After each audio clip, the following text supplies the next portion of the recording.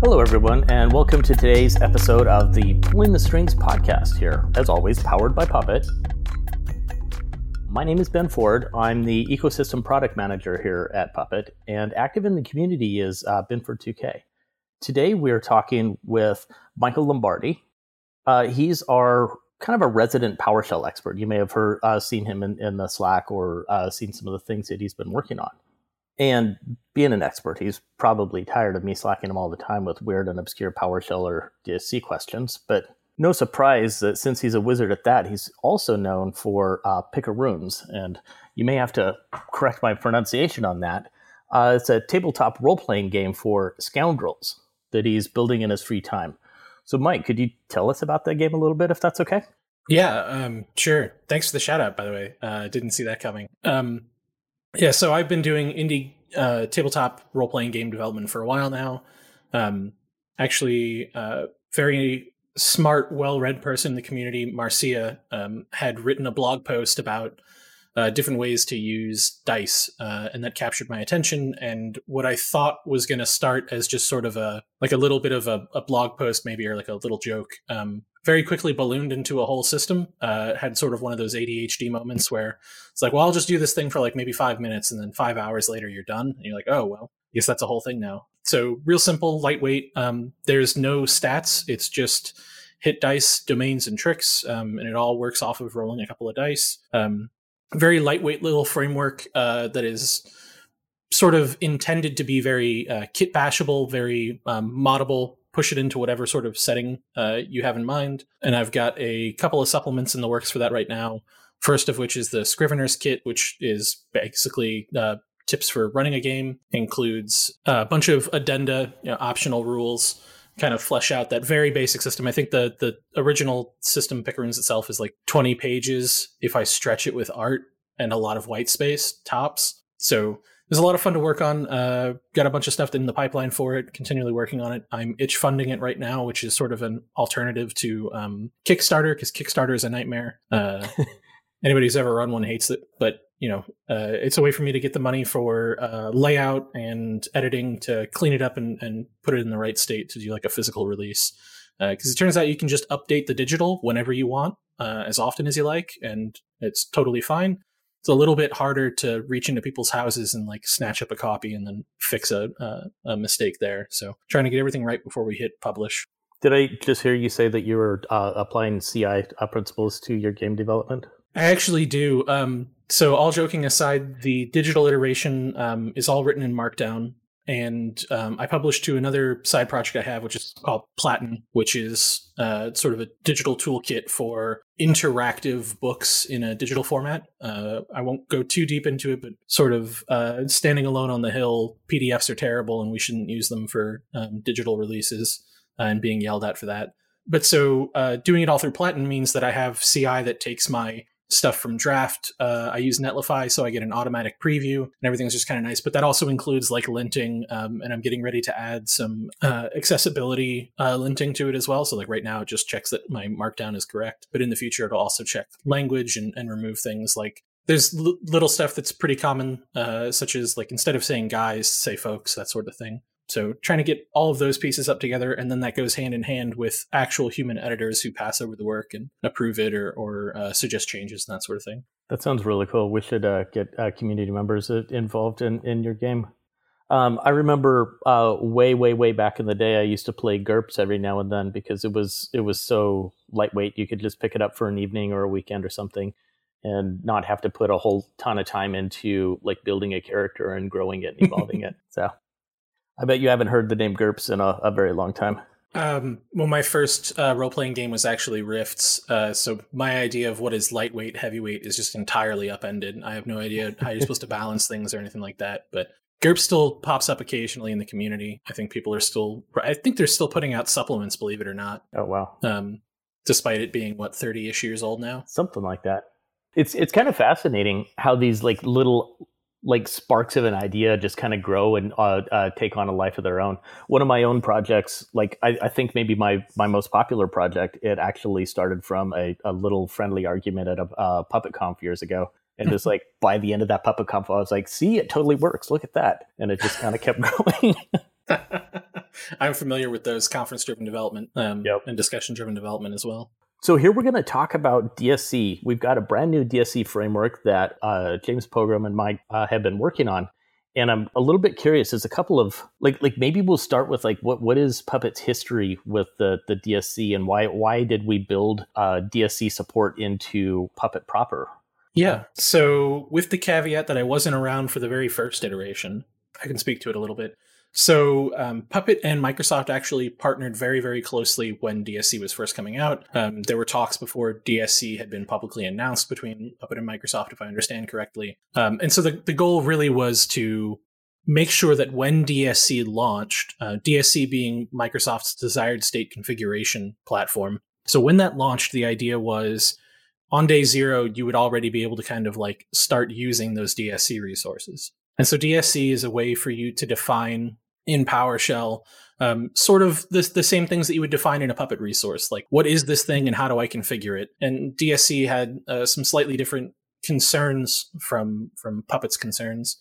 DSC was really aiming in a lot of ways to be a hierarchical agnostic tool, right? So you would layer a CM tool on top of DSC. DSC did have an implementation that would carry you from like, I have the resources now, right? I can configure a thing. I want to tell a machine what to look like with these resources. You can do that in just DSC, but you very quickly run into problems that Puppet people are familiar with. Problems like, okay, these VMs need to look almost exactly the same, except this is for app A and this is for app B, and they get slightly different config settings. How do I do that? So you can kind of get around those things in DSC, but the more complex that use case becomes, and of course it immediately becomes astronomically complex as you begin to look at applying it to legacy stuff. Yeah. Oh, we know that. The harder it is to just use DSC, right? So it sounds like you're saying that DSC is more like primitives, and it expects you, or maybe doesn't expect it. It provides those primitives to a higher level tools, configuration management tools like Puppet to actually orchestrate and manage nodes and think about like an infrastructure level rather than the primitives to make individual settings. Yep, exactly. And that's really the biggest advantage of partnering Puppet with DSC was anybody who uses infrastructure that can be configured or changed with PowerShell could then reuse those primitives regardless of what CM tool they were using. So the advantage there from a community perspective is if I write a DSC resource, it'll work with Puppet, but it'll also work with Chef and it'll work with Ansible. And what that means is instead of you only have this relatively smaller community, you have all of the community of people who want to manage that resource available who can write and maintain for it. And so that was really powerful. And a lot of it has first party, like Microsoft engineers who had implemented it originally or still maintain some of it. So that was really, really useful too, because having been on the modules team at Puppet at one point, a perennial problem, right, is it is functionally impossible to be an expert in all software that can be configured. It turns out people just keep making more of it, like the longer you sit around. And so having other people write that for you is a strong advantage. Yeah, to be honest, I have wanted for a very long time for something like that to exist in the Linux or Unix world. And we've done a ton of, like over the years, even I remember back in 2001, there was some tool that Red Hat made that I used, and I can't remember the name of it now, but it attempted to be that thing that knew how the HTTP conf file worked and also the etc password file worked and also all the other files. So you didn't have to do any of that. And we now have like Augeus and other things. But there's nothing just universal. There's nothing in the Linux world that's universal the way that it sounds like DSC has become. Yeah, and the advantage of that is that it sort of fulfills a longstanding promise of PowerShell, right? Which is if you learn PowerShell, we'll make it worth your time. That was something that the team had originally been very clear about. And so what happens is you learn PowerShell, and you're probably using scripts to maintain a lot of the things that you're doing here, or you bounce into a box over WinRM and you say, okay, let me go ahead and change this setting, and then you bounce back out. And the Windows world is a little bit slower to pick up on just how much easier and better your quality of life gets if you kind of shift those problems left into treating that infrastructure as code, which has always been where Puppet shines. Well, that would mean that we would all have to agree on something, and that's something we're really good at. Yeah, sorry. Humans famously good at agreeing across groups. Yeah, for sure. So we've done a couple of iterations of different DSC support. I think this is now our third iteration. Could you tell us about the other two and like how this is different, and maybe a little bit about what this system that you built does that the other ones don't? Yeah, sure. So the very first iteration, because Puppet was working hand in hand with Microsoft, it was very tightly coupled to how DSC first rolled out. So it was able to parse the MOF files, which is machine something file, machine oriented or orchestrator file. Anyway, an esoteric XML-ish format that is absolutely awful to work with. But we were able to write a parser for that so we could look at a DSC resource and say, okay, this is what Puppet needs to know about it. And then we could turn that into Puppet resource calls, right? So Puppet just sort of would natively understand how to you would write a definition in a manifest, and then Puppet could just take that and then invoke DSC. Now this was really, really good because it meant that we had strong mapping of everything that was happening in DSC, which meant that we could do things like, say, you enter the wrong data type, right? This is supposed to be a Boolean. You put down something else. We could tell you at author time if you goofed. It also meant that we could do a little bit of work around validating and calling, but because it came out at the same time that DSC first launched, it was very tightly coupled to how DSC was then conceived of and implemented and released. And as with all software, it turns out it doesn't stay static. Things change. You learn new idioms and you learn new best practices, and then you adopt those new best practices. And so as those adoptions kept coming, it turned out that the original sort of layer between Puppet and DSC got more and more fragile. It became much harder to maintain. And the way that it worked is we would turn hundreds and hundreds of DSC resources into Puppet resources in a single module. But because that was slow and kind of fragile and it didn't always work, and there was a lot of going back and fixing and hand-holding that had to happen on our end, that meant that our releases were slow, so they would be out of date. So if there was a bug fix in a DSC resource and you wanted it right now, you might not get it for a month, maybe two, right? We were doing it on a sort of as-needed cadence by the end of that. And so we realized that that was not great, particularly for customers who were like, no, I need the updated functionality right now. I contributed it to the DSC resource, right? And in a lot of cases, that was happening. Puppet customers and Puppet users would find a problem in DSC via using it with Puppet, file a bug report, get it fixed, and then have to wait for us to update. And that's not a good experience. So we wanted to do something to bridge the gap. We were like, we need to reapproach this. And so the Bridge the Gap solution, DSC Lite, we just sort of said, all those nice things that we were doing for you that put up the guardrails, that's what makes it fragile. We're going to knock all the guardrails off, and we are just going to enable you to do the things you need to do. But we won't hold your hand along the way. Right. We have to paint a giant dragon on the map now because you're definitely in dragon territory. Yeah, I was in education at the time, and I remember the big difference for us was that massive plugin sync time, the very first time that the module got synced out, and how much better that got with DSC Lite. But that was only because we were sitting there looking at it. In real world, that wasn't really as much of a deal. Yeah, and that was one of the other problems, right? Was so our initial DSC implementation vendored all of the things that you needed. DSC Lite doesn't. DSC Lite has no way of knowing as a Puppet module whether or not the PowerShell module containing the DSC resources you want is on the system. So how do you distribute them? So that means that you as a user have to get the DSC resource everywhere you need it, right? Exactly. And so there's two options, right? There's one, which is go outside of Puppet and just do it yourself. And then there's a couple of Puppet options. You could do files. You could just copy the folder from a shared drive somewhere and throw it down in the boxes as needed. Henry Buckle, HBuckle on the Forge has a Forge module that handles some of that. And we've been in talks with Henry about whether or not we should adopt it and kind of pull that in. A lot of that has been obviated by the new DSC stuff. When James and I sat down to do a reapproach, we're like, okay, we're no longer constrained by anything that we did before. What if we started fresh? So that's what we did. We sat down, we thought that through, and then came up with what we have now. Well, that's really good, because honestly, as you were saying that, I was kind of having flashbacks as to how miserable that was, trying to figure out how to get the DSC resources shipped around where we needed them to be. Yeah, it was not a fun experience for sure. Yeah, and it always felt like I had to know too much about the tools that when all I wanted to do was just make config changes. And I was like, I thought Puppet just made it easy for me to manage configuration. Why do I have to know all of these weird details?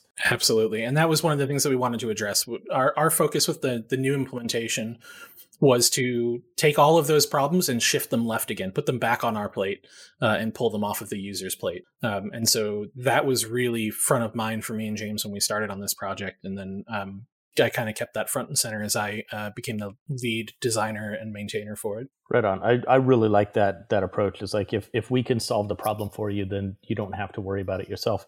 So could you tell us about like how the new DSC modules work and like what's so revolutionary about them? Yeah, absolutely. So the original builder that did all like the nice guardrails was written in Ruby, which also meant that you had to know Ruby to know how to use it. So we were like, okay, we're starting from scratch. What should we use to look at a DSC module? Well, why don't we use the language it's written in? So we decided from the very beginning to do this entire implementation in PowerShell. So there is a PowerShell module up on the PowerShell gallery called puppet.dsc that does this work. And so what this does is this introspects on a PowerShell module with DSC resources. It looks through all the resources that module has, and then it maps out their API surface, everything that you should be able to call and use those resources for. And it turns that into a Puppet resource. So this was really a thing that we couldn't do originally because the resource API did not yet exist. But now with the resource API, when you define a type, you're very much just sort of writing some key value pairs into a hash, right? It's very, very straightforward comparatively. And so we were able to use PowerShell to map the DSC resources and then tell Puppet very neatly, this is what a DSC resource looks like. And the project involved a whole lot of metaprogramming, which is writing code that writes code, which is a little bit of a brain pretzel for you. But because of that, what we ended up with is a system whereby the actual Ruby and Puppet code that ships with these generated DSC modules, and I'll get to that in a second, is very, very minimal. It actually just inherits some base types, base providers from our Ruby PowerShell module in Gem, which meant that if you need to get an update that will affect all of the DSC resources, you don't have to wait for all of the DSC resources to be rebuilt. Instead, you just update this other dependency and then everything can take advantage of it. So what you're saying is that we've got basically kind of a translation library that takes a DSC resource and takes the code of a Puppet module that knows about the DSC resource and actually interfaces with DSC itself. If we need to update something about that library, it will improve the behavior of all the DSC resources that we have on the Forge. Yep, and sometimes there's a very minimal update that has to happen to the existing DSC resources. Like if we add a whole new feature that has to be exposed in the type, that'll require a rebuild, but those rebuilds are very fast and they can be done sort of on an as-needed basis, which was great because, again, one of the largest problems we had with the original DSC was that you didn't have a way to kind of speed that process up. So if original DSC gave you all these guardrails, it knows what all the possible things that you can pass are, and it knows what a DSC resource looks like. And DSC Lite has no idea. You just hand it an arbitrary hash and you say, I hope these are the right things. I have no way of validating this before I run it. And the only way you know if something goes wrong is if it blows up when you run Puppet. Absolutely. So the new method, because we're able to introspect on those DSC resources and find out what their API surface is, we can again tell you at author time. And since the original DSC module launched, there's also been the launch of our VS Code extension. So what does that mean? That means you have IntelliSense if you're using our language server extension, which is not just pinned to VS Code. VS Code is just the one that I talk about all the time because it's the one that I use. But if you're using our language extension, then you can get author time feedback about what it is you're writing and what the correct values are, and you get linting. And so you know while you're writing a manifest now if what you're doing is correct for that resource. So we can tell you before you ever try to run code, you goofed or no, this is correct. That is incredibly helpful. That's something that I use all the time. Yeah. And one of the other advantages is sort of when we were doing this redesign from the ground up, right? We got something new and very, very exciting from my perspective as a terminal user of DSC. So DSC by default does not really care about state change in the same way that Puppet does. So DSC resources, there's three, I guess you can think of them as like API points, right? That you can hit for a DSC resource. You can get the resource, you can test the resource, and you can set the resource. But by default, DSC doesn't really track change of state over time. And so when you run set resource, it's up to the DSC resource author if they're going to track changing from current to new state. And it is almost never implemented. I can't think of any that actually implement this, although it is technically feasible. So what's good is that our new implementation, unlike DSC Lite, which has no way of knowing what the state ever was until you run it, and unlike our original DSC, which was sort of hampered by that API, we're now able to say, okay, I'm changing property A from 1 to 2. And we can just see that across all of them, which is great because one of the biggest advantages of using Puppet has always been, I want to see how my configuration has drifted over time and how I have enforced the state that I know it's supposed to be in. And so now you can just do that with DSC. And as far as I know, our implementation is the only one built on top of DSC that'll do that for you. If you're using DSC with any other thing, it's limited to the same get test set, right? And what that has always historically meant is it's out of date. We're going to make it be in sync. Why was it out of date? I don't know. So like the TLDR of this is parameter by parameter reporting on what is out of sync and what needs to change and what Puppet did change. Exactly. Right. So it's not like this file was updated, but it was like the contents of this file or the permissions of this file or whatever else. Yep, exactly. It's surprising to me. Like I'm kind of stumbling with words because I don't know why you would not want to build that into a system to begin with, because that's such valuable insights into how your infrastructure is working. You know? Yeah, I think a lot of that comes from it was built to be resource first, and then abstraction caller second, right? And so all of that functionality in Puppet does not live in the resource definition. All of that functionality, even in Puppet, lives in Puppet. So Puppet says, give me the state of the things, and then which one are you iterating over? Okay, well, that was its current state. This is the state that you say it should have. Here's the diff. This is what I'm changing. And DSC doesn't really have that. DSC, also unlike Puppet, does not have a way. You can't say, I want to change just this property of these 7 properties on this resource. DSC, as designed, is all or nothing. So when you call set, it's on the resource author to make sure that it's not trying to unnecessarily perform changes that don't need to be there. Yeah, I didn't know that was the case. That's a thing. Yeah, it means that they're a little rough to implement, right? Like having written some DSC resources, there's a lot of best practices, and one of those best practices is you only change exactly what you need to when you need to. But then there's also some things that DSC resources were like, using files as an example, you kind of can't change a file without changing the whole file, right? So if I'm going to rename the file, well, under the hood, that's actually moving the file, right? Right. And so for that implementation perspective, it's like, well, if I'm doing that and changing the content, I don't want to do 2 things. I'll just create the new file and delete the old one, right? And so all of that is up to the resource implementation under the covers. And so one of the nice things about our new approach is we're staying absolutely all the way out of that. We have no interest in getting into how the resource is written or designed. We're just making sure that you can call it. And we're making sure that another advantage over original DSC is now it's on a module by module, PowerShell module basis.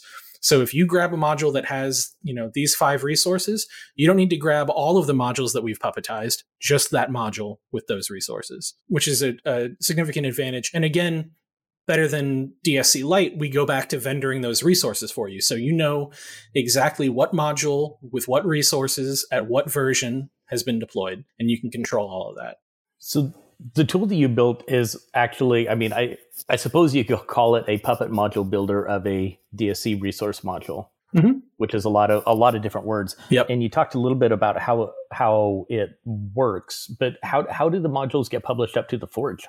Yeah, so that's a great question. So initially, the way that we did it was I would have the PowerShell module available locally, and I have the API keys to push to the Forge, so I would do the build and push from my workstation. That is obviously not scalable. I like to take vacations. People sometimes release software while I'm on vacation. So what we did is we actually have a GitHub action now that runs every hour, and it just looks at the gallery for any DSC resources that have not yet been puppetized, and then I think it does the top 5 or 20. And so this is brand new modules that have never been puppetized before. And this is also modules that have a new version that has not yet been puppetized. And so what that means is we're pretty sure, unless there's like a flurry of releases that's, hundreds and hundreds, we can get anything that lands on the PowerShell gallery puppetized and pushed up to the Forge within about a day. Well, that's like eventual consistency, right? It'll just keep running until they're all updated. But if I heard right, if I, as a DSC author, publish something, it just automatically migrates to the Forge. So I don't have to do anything to tell Puppet about it. I just put it up on the PowerShell gallery, and within X number of hours, the Forge also knows about it. Yeah, and the release cadence is very slow for DSC modules. They're not launching like several an hour, so it's usually within an hour or two. Whatever you just published is going to land up on the Forge.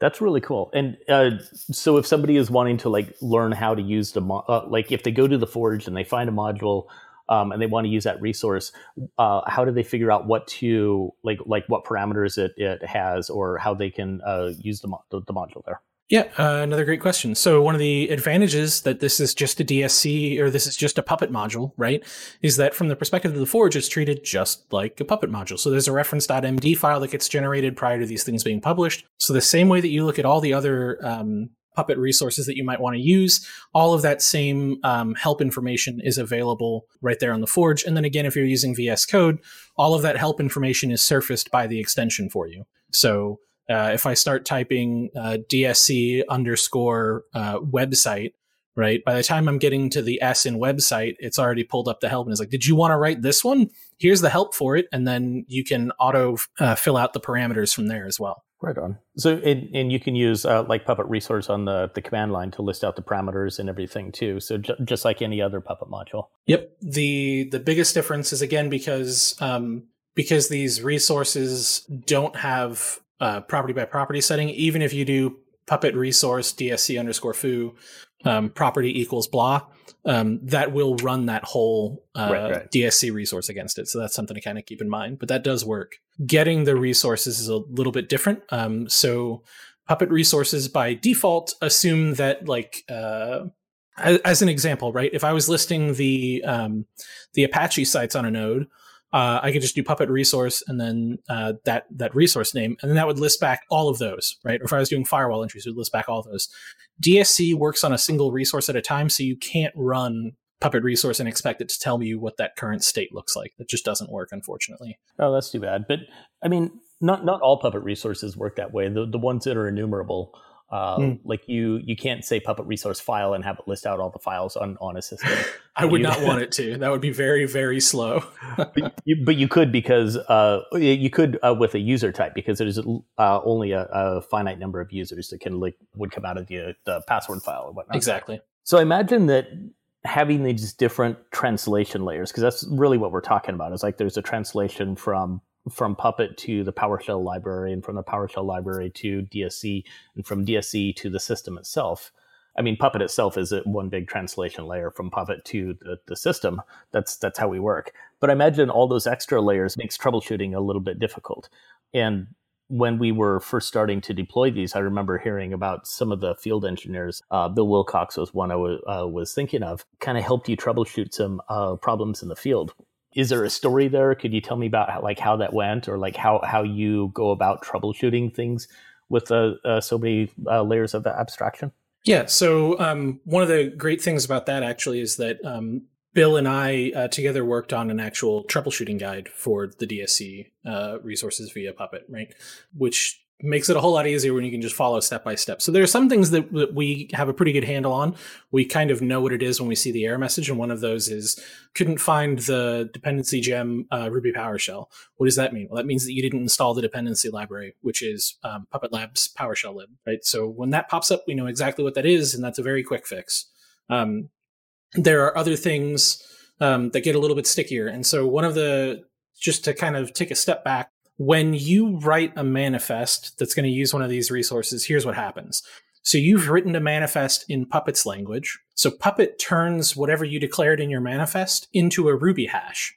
So this is the shape of the thing, right? Because Puppet is written in Ruby and it needs to understand what that looks like. So now we have a Ruby hash. So we have a Puppet manifest declaration. Then we have a Ruby hash. That Ruby hash then has to be sort of munged inside of our library code to be able to create the right PowerShell hash to be handed over to DSC, which then says, okay, now I know what I'm doing, and I'm going to go ahead and do some stuff and send some data back. So when DSC sends data back, we automatically turn that into JSON, because I was certainly not about to write a PowerShell hash munger from Ruby. So instead, that returns JSON. So now we know we're getting JSON back. We can convert that into a Ruby hash and then munge that back into the shape that Puppet expects, because what PowerShell hands back in data structure types, key names, etc., is not always what Puppet is expecting. So we have to kind of munge that back. And then now we have the Ruby representation of what you put in your manifest, and we have the Ruby representation of what is on system, and we can compare those. And that's how you actually get that property by property reporting. So now we can say, oh, I'm going to change current state to desired state. That's what allows that. So there are a couple of things that we can kind of do to troubleshoot. The very first thing that we decided to do was, if you do your Puppet run in debug mode, if you add the debug flag --debug to the end, you're going to get a whole ton of debug statements that print out, because those are really, really useful when we're looking at the DSC stuff. So one of the things that'll print out is exactly what is being sent in PowerShell to DSC. So what that means is you can just copy that code out of your debug log and then take that over to a PowerShell terminal on the system that you're running from, and then just run that there.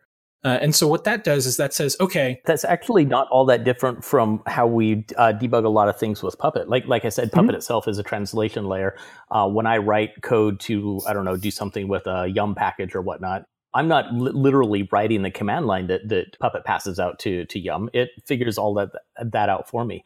But it'll tell me what it's running. And so if something goes weird and I want to troubleshoot, I can do exactly what you just said and copy that command line out and run it and see what errors I get on the terminal. So it doesn't sound like it's that much more complex to do it with PowerShell.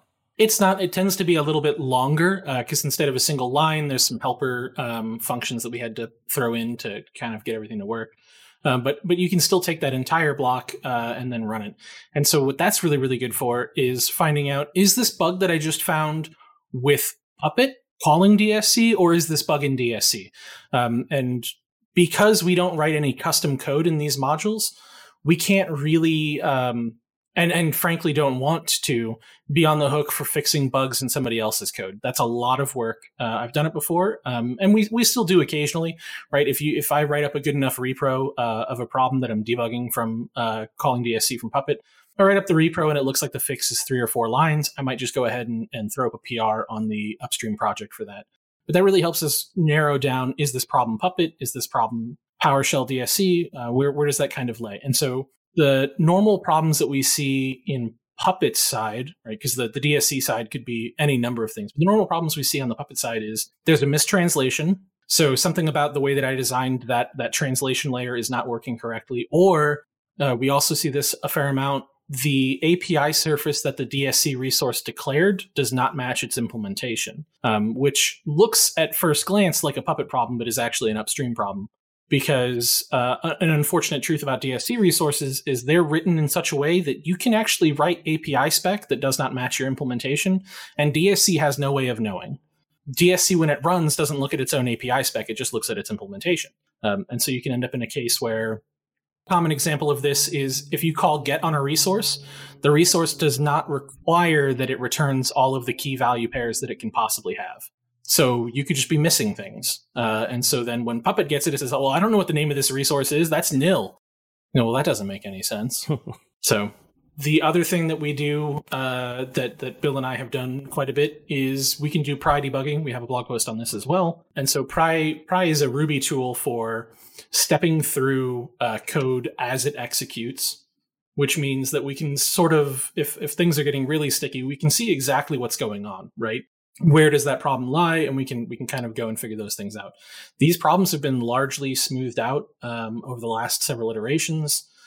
We still get a couple of bug requests that come in, but a lot of them were obviated by sort of we actually had to add to the Puppet API surface for how you tell if a resource is in a desired state or not. And so for these DSC resources, you now have two options. You can do the default, which is I want property by property reporting, which is how all of the rest of Puppet works. And you can also say, okay, I give up on property by property reporting. Something's weird in the DSC resource.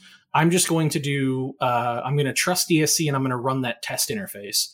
And if the test comes back true, I won't change any state. And if it comes back false, I don't know what's wrong, but I know I need to run set, which is sort of the default DSC behavior. And so we're able to do both of those within the same module with very little extra code, and that all just sort of works. Cool. Now, maybe we can move on, kind of like shift gears a little bit. I was curious about something that I've been hearing kind of rumblings about with big changes coming to DSC with DSC 3, and how exactly is that going to affect your modules and the Puppet infrastructure? Yeah. So good news, bad news, right? So good news, the primary way that Puppet interacts with DSC is skips the DSC agent and uses invoke DSC resource, which is a PowerShell command. And so that's always been single resource, and you give it the properties that you want to change, and then it goes off and does its thing. So the great news is that's staying the same. From that perspective, we don't need to change anything. So the bad news is the new version of DSC is going to require class-based resources, which make up, I think, less than 10% of all DSC resources, which means if you want to flip to using that, you're going to have to wait for those resources to be re-implemented as classes instead of functions. And there's also going to be a little bit of work that we'll have to do around right now, we just flat out say we're only supporting Windows PowerShell 5.1 and above. And the reason for that is that the DSC engine is only released stable under that version of PowerShell.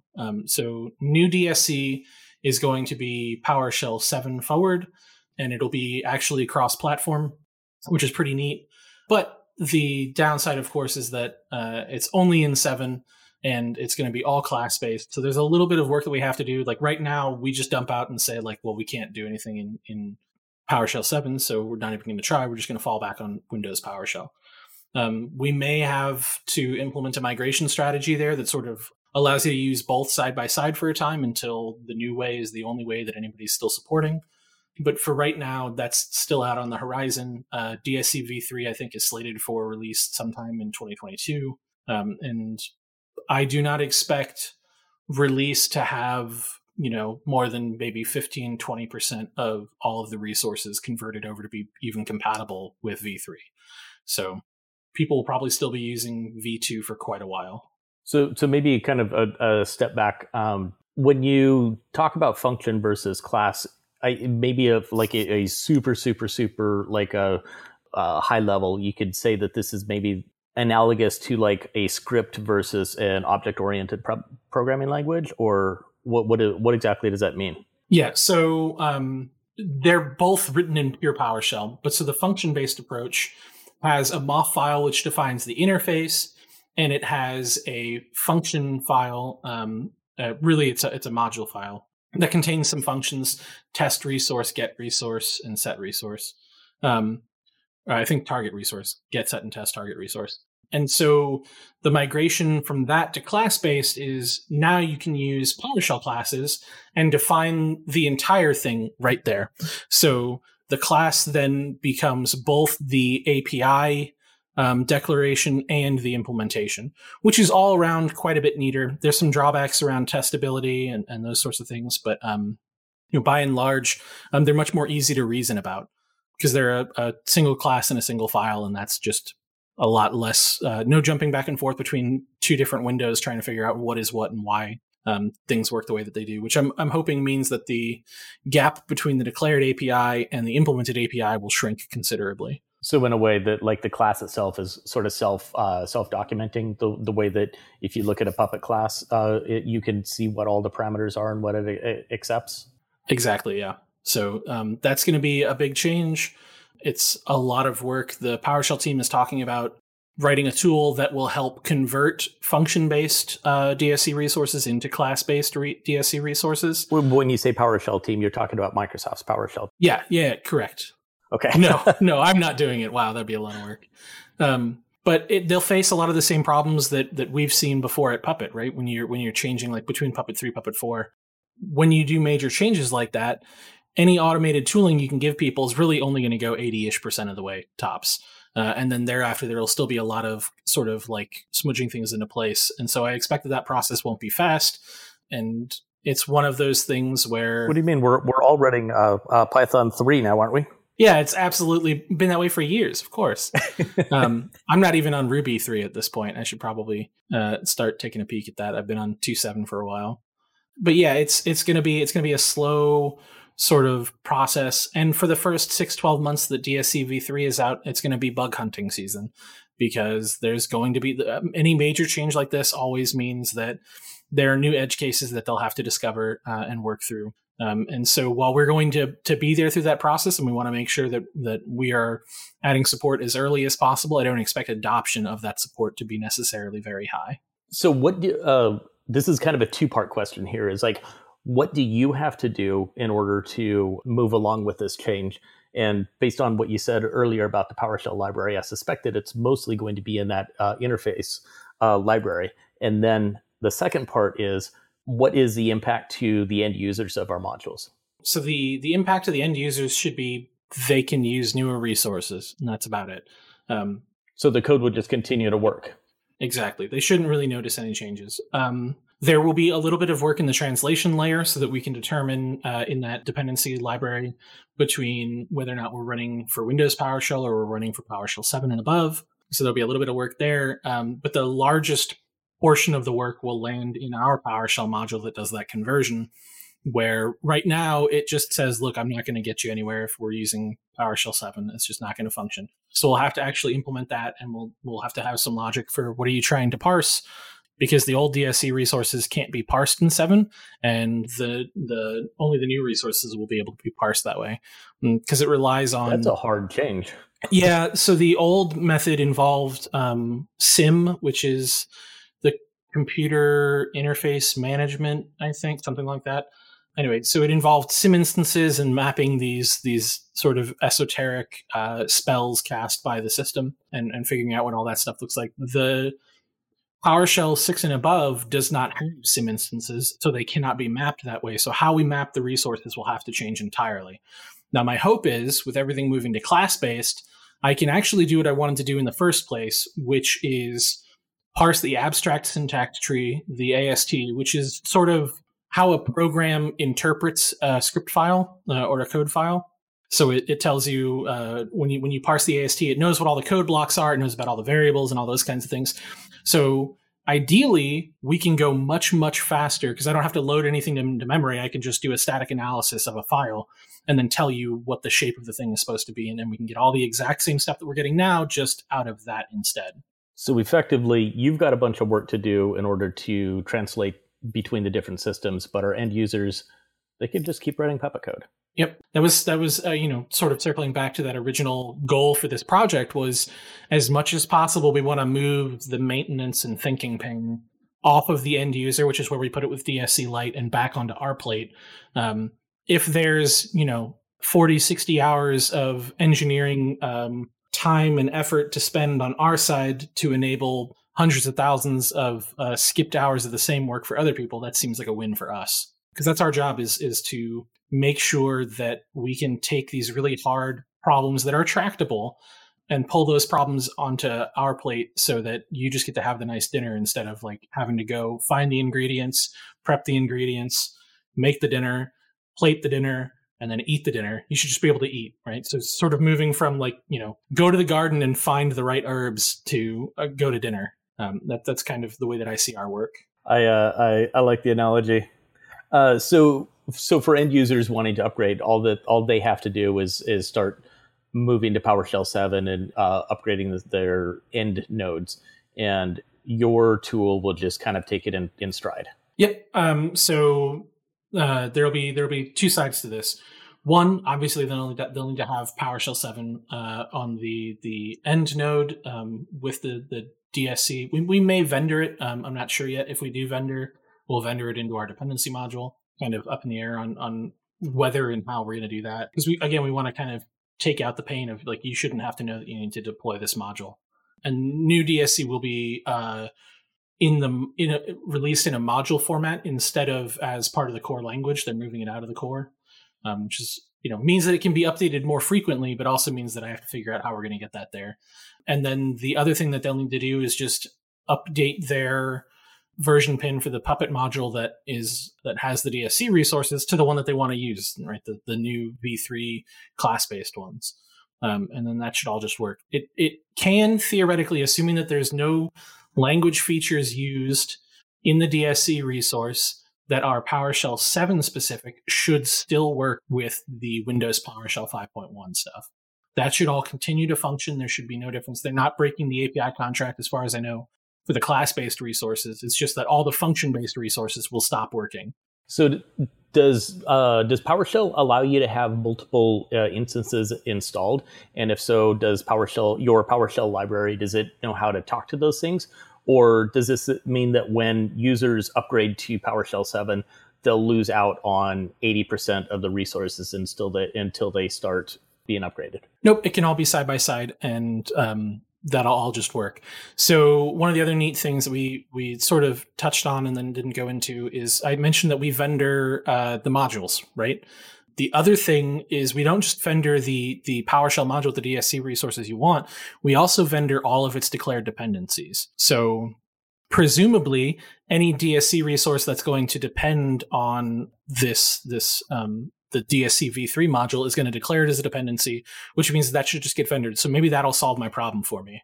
That does mean that you might have 11 versions of the same thing sitting on your system. But since I think the current size of that module is like a meg, maybe you won't notice. So does this mean, just to make sure that I'm understanding right, this means that the runtime itself will be vendored. So you'll be able to have as many runtimes as you need vendored into the PowerShell library. Yep. So the module and all of its dependencies will be vendored. And what that has meant is there used to be some conflicts with the original DSC, right? So if two modules share a dependency and they have different version requirements for that dependency, we didn't have a way to resolve that. So we just kind of went, oopsie whoopsies, good luck. So now we can, and they don't cross over each other. There's no contamination. It's exactly what that module needs, and only what that module needs is what gets seen during a run. So we handle all that for you. Right on. So what I'm hearing about here is that the end user really just doesn't have to care about any of this. They can just keep writing Puppet code, and maybe they start using new modules when they come out. Maybe they don't, but it doesn't really matter. They won't even need to care about it. Yep, that is my goal, at least on the DevX team maintaining this project, is that for the end user, it should just be transparent. They shouldn't need to think too hard about it. If they have the things that are meant to work, maybe they toggle a flag and they say, I want to use PowerShell 7 instead of 5 for some reason. And if the resource supports it, that'll just work. And maybe they, it just all kind of keeps functioning. We do that now by letting people pick different providers if they absolutely have to. Yep. But that works. I mean, hearing a transparent, like painless, no effort involved upgrade process, that makes me happy. That's something that we should all be working for. Having lived through several very painful upgrade processes, it's always front of mind for me when we work on these things. That was one of the reasons why we wanted this to just, as much as possible, the new approach to DSC is it's just Puppet modules. From your perspective as a user, it's treated just like a Puppet module, just like a Puppet resource. You don't have to know or think about any of the other stuff, which is, the ideal for me is that you've already spent so much time learning how Puppet works and how to be effective with Puppet. Why would I make you learn another thing? So I just kind of want to enable that. All right. Well, it looks like we are running up on time here, so we're going to have to bring this to a close. It sounds like we've got a lot more to talk about, but maybe that'll be for another session. But are there ways that people could get in touch with you or anybody on the DevX team if they were curious or wanted to maybe get involved with any of this, are there ways you can maybe in the Slack or social media or anything? Yep. We can be reached in Slack. I hang out in the Windows channel primarily, but I'm also kind of just around generally. You can find me there, Michael T. Lombardi. You can find me on Twitter at TrebuchetOps. We also have discussion pages up for the DSC project in particular on GitHub that we can probably drop a show link to. Those kinds of things. And I'm pretty responsive to issues being filed. I check my GitHub notifications fairly regularly to prune out a lot of the noise. But that is a great way to get in touch with us. I think you can also email us devx@puppet.com, I think comes to us. And I think dsc@puppet.com will come particularly to me. I'll be paying more attention to that one. That is a email address specifically for these problems and projects. Right on. With this, your modules, honestly, they really seem like the easiest way around to actually use DSC resources and to like keep up with developments in the ecosystem. So I'm really glad to see this and seeing where we can go. And Picaroons, honestly, sounds like a really fun game. I have a few people I'm already thinking of that I want to introduce it to. So I'll make sure to put a link to that in the show notes. For sure. Thank you so much. Of course. Now, well, that's a wrap for now. And once again, thank you for being here, and thank you for listening to the Pulling the Strings podcast powered by Puppet.